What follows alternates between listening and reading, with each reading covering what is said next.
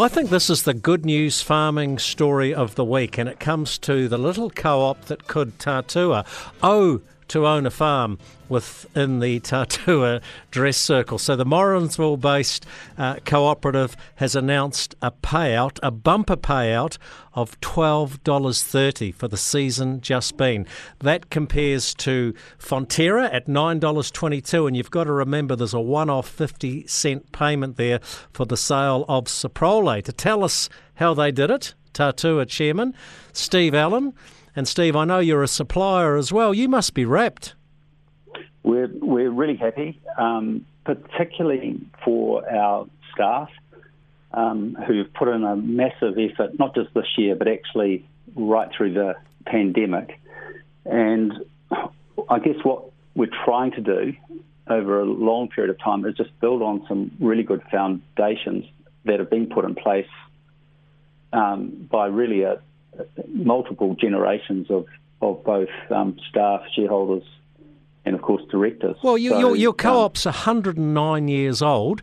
You've only got 101 farmer shareholders. It's a closed book, really. The only way you can get in is to basically wait for someone to die. I know that's an oversimplification, but it's almost impossible to get into the Tatua family. Am I right in saying that? It's not impossible, but it is expensive relative to either other companies or other forms of land use, and part of that is the way that we've set ourselves up from a constitution perspective. We do have a supply right, so if you can purchase those supply rights, you can, and you're within a reasonable area of the catchment, you can definitely come in. But there's not many people that want to leave, and that's the hard thing.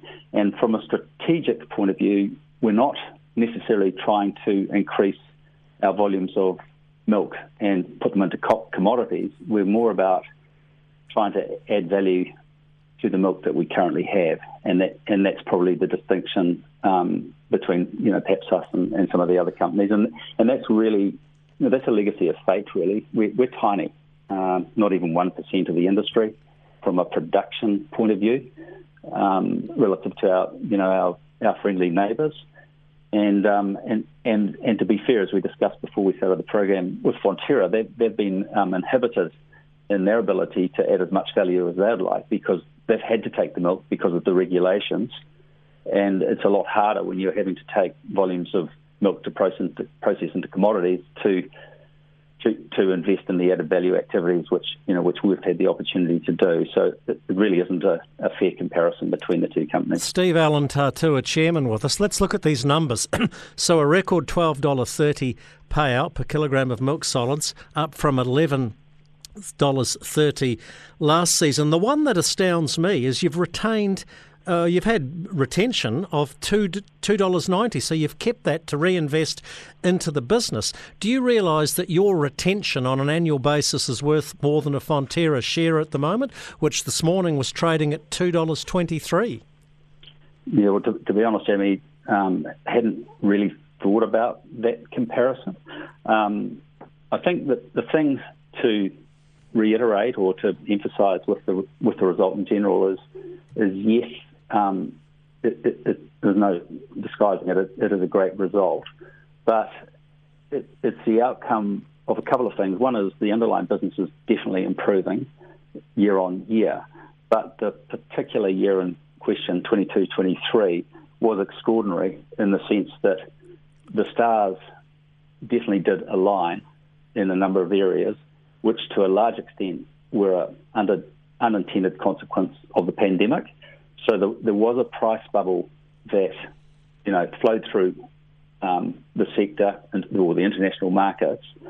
And the way that Tatua does business from a more bespoke or specialised perspective, we tend to lag behind the other companies on the way up in a price spike, and we tend to lag on the way down because we contract quite a lot of what we do. And so that lag, we were able to hold on to high prices for longer, and that was an extraordinary event.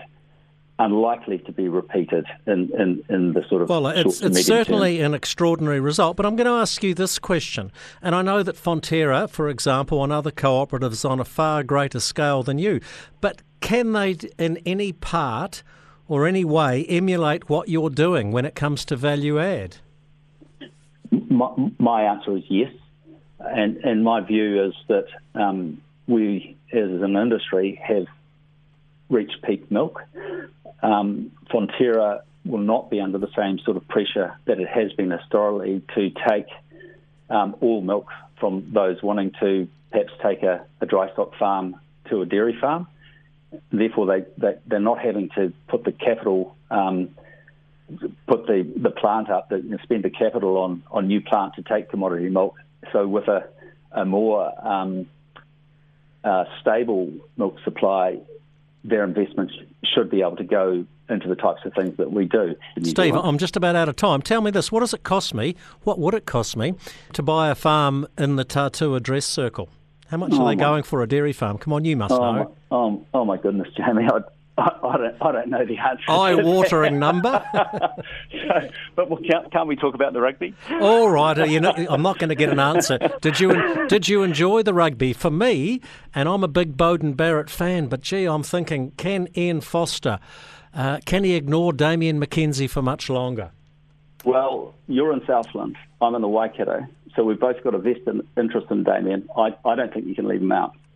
He's a game changer. He's a game breaker. The problem is we've just got some fantastic first 5/8 and fullbacks, but he's very difficult to leave out the way that he's currently playing. He's just got so much energy. I guess it will depend on the opposition that we come up against as to whether he's suited to the type of game that they're going to have to play with the likes of Ireland or